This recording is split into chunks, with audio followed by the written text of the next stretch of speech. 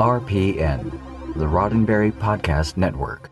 Today's daily Star Trek news is supported by listeners like you, patrons through Patreon. Find out more and add your support at patreon.com/daily Star Trek news.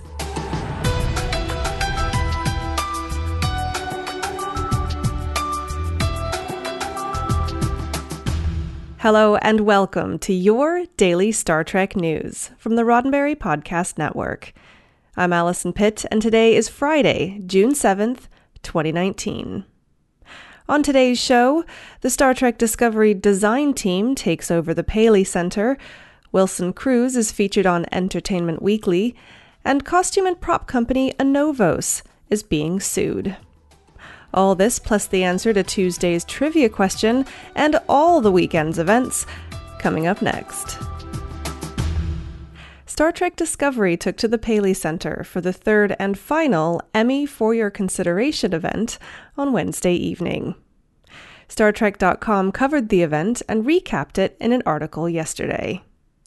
Fans attended the event, which was a screening of the Season 2 episode If Memory Serves, followed by a panel of designers. The panel consisted of costume designer Gersha Phillips and makeup designers Glenn Hetrick and James McKinnon, and was moderated by actor Mary Chieffo. The designers covered how they brought to life the character designs from this season of Discovery. With Chieffo, they discussed the prosthetic and costume changes they made and how they were different and refined from Season 1. They also discussed the evolution of characters such as Ariam and the Klingon Kol Shah, played by Kenneth Mitchell. Toward the end of the panel, they also discussed Captain Pike's scars, when he confronts the future vision of himself on Boreth. James McKinnon said, "That was a quick makeup. That was not long, maybe an hour and a half. These scars were the quintessential makeups of the original series, and I wanted it to feel very real. But we wanted it to make sense and remind us of the way that Pike looked originally." Mary Chieffo added, "It's a very intense moment, and it was so poignant because the realistic nature of it brought the reality of that choice right in front of us." The Paley Center for Media is still hosting the Discovery Fight for the Future exhibit, now through July 7th, and voting for Emmy nominations opens next Monday, June 10th. Congratulations to Wilson Cruz, Star Trek Discovery's Dr. Hugh Culber, for landing on the cover of Entertainment Weekly in celebration of Pride Month. Cruz's appearance is one of 6 special covers honoring LGBTQ stars in their special issue, remembering 50 years since the Stonewall riots. Cruz, along with Janet Mock, Neil Patrick Harris, Ruby Rose, Melissa Etheridge, and Anderson Cooper, sat down for a roundtable interview with EW, where they discussed 50 years of LGBTQ rights history and their part in the LGBTQ community. Cruz stressed the importance of remembering the community's history. When asked what motivates him to be vocal, he said, "I think it's important in light of recent progress to remember how we got here and that there was a time when this wasn't possible, that you couldn't walk down the street in major cities holding your partner's hand and being your entire self." He also said later that being out in Hollywood changed the trajectory of his career, saying, "When I came out in the mid-90s, I think there was a hunger to tell LGBT stories, but there was a lack of people willing to play those roles. And so after my so-called life was canceled, people started to call me because they knew I was not only willing, but excited to play them." And of course, Wilson Cruz can be seen in Star Trek Discovery as Dr. Hugh Culber, half of Star Trek's first openly gay on-screen couple, with Anthony Rapp as Lieutenant Paul Stamets. Star Trek Discovery Season 2 is streaming now, worldwide. The costume-making company Anovos, well known for its high-quality cosplay uniforms and prop replicas, is being sued for fraud. The Hollywood Reporter broke the story earlier this week that a Louisiana man named Richard Dalton is suing Anovos for fraudulent activity, for allegedly failing to fulfill more than $40,000 of orders that he had placed. Says the Hollywood Reporter, Disney, NBC Universal, and CBS are also defendants in Dalton's class action complaint, which estimates total damages will exceed $5 million. Dalton says the studios permitted Anovos to defraud customers by renewing their licensing agreements with the companies. A statement from Dalton's attorney explains the central complaint. Despite Anovos' inability to fulfill the hundreds, if not thousands, of prepaid orders customers have already submitted, Anovos continues to market and sell pre-order items on its website and on social media in the same manner, requiring full upfront costs of the items in addition to shipping. Anovos Productions LLC currently has an F rating with the Better Business Bureau for failure to respond to more than 140 complaints filed against it. All the events and podcasts to get you through the weekend in just a moment, but first, a word from me. Thank you for listening to Daily Star Trek News. Believe it or not, just knowing that you're listening to the show is so important to me.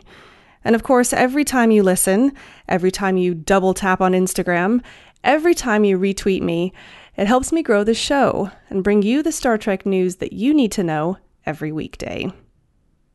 Now, I'm lucky enough to be supported financially by my patrons through patreon.com, but I know that not everyone can do that. Still, if you're not doing it already, you can support me just by following and interacting with me on social media. I'm at Daily Trek News on both Twitter and Instagram, and I'd love to see you over there. I said it before, but I will say it again. A big thanks to you for supporting this show. And now, if you're in the mood to get out and about with some fellow Trekkies or Trekkers this weekend, then make sure you get out to one of these events. Today, we're looking north to south. In Canada, in Vulcan, Alberta, it's Spock Days. A community-run town celebration, Spock Days features a parade, soapbox derby, slow-pitch softball tournament, and the Taste of Vulcan Food Festival, and more. And don't forget the fireworks. More info at spockdays.com. In Ticonderoga, New York, at the official Star Trek set tour, William Shatner will be appearing today and tomorrow, giving tours and photo ops. Mike and Denise Okuda, Doug Drexler, and Darren Doctorman will also be on hand giving tours. For the full list of events, head to StarTrekTour.com. Now over to Seattle, you'll get a dose of William Shatner too. Next Monday, June 10th, he'll be appearing as part of the Unique Lives and Experiences lecture series at McCaw Hall at Seattle Center. Doors open at 5:30 p.m., and the show starts at 7:30. In Dearborn, Michigan now, just a reminder, the Star Trek Exploring New Worlds exhibit is still on at the Henry Ford Museum of American Innovation, now through September 2nd. Norman, Oklahoma, near Oklahoma City, see Larry Nemeczek and Nana Visitor at SoonerCon, today through Sunday, at the Embassy Suites Hotel and Conference Center in Norman. Moving on to California now, and a real treat. The city of Sacramento is honoring LeVar Burton, a Sacramento native, by renaming a park in his honor. The official dedication of LeVar Burton Park will take place on Tuesday, June 11th, from 11 a.m. to 2 p.m. Burton will be in attendance, and they'll have food trucks. Further south, if you're in the LA area, the Star Trek Discovery Fight for the Future exhibit is still on at the Paley Center for Media, now through July 7th. Also in the LA area, the Hollywood Forever Cemetery is showing an outdoor 10th anniversary screening of Star Trek 2009 at 8:30 p.m. on Sunday, June 9th. The showing will feature the premiere of the trailer for Love, Antosha, the upcoming biopic about Anton Yelchin, and all profits from the event go to the Anton Yelchin Foundation. Find out more at HollywoodForever.com.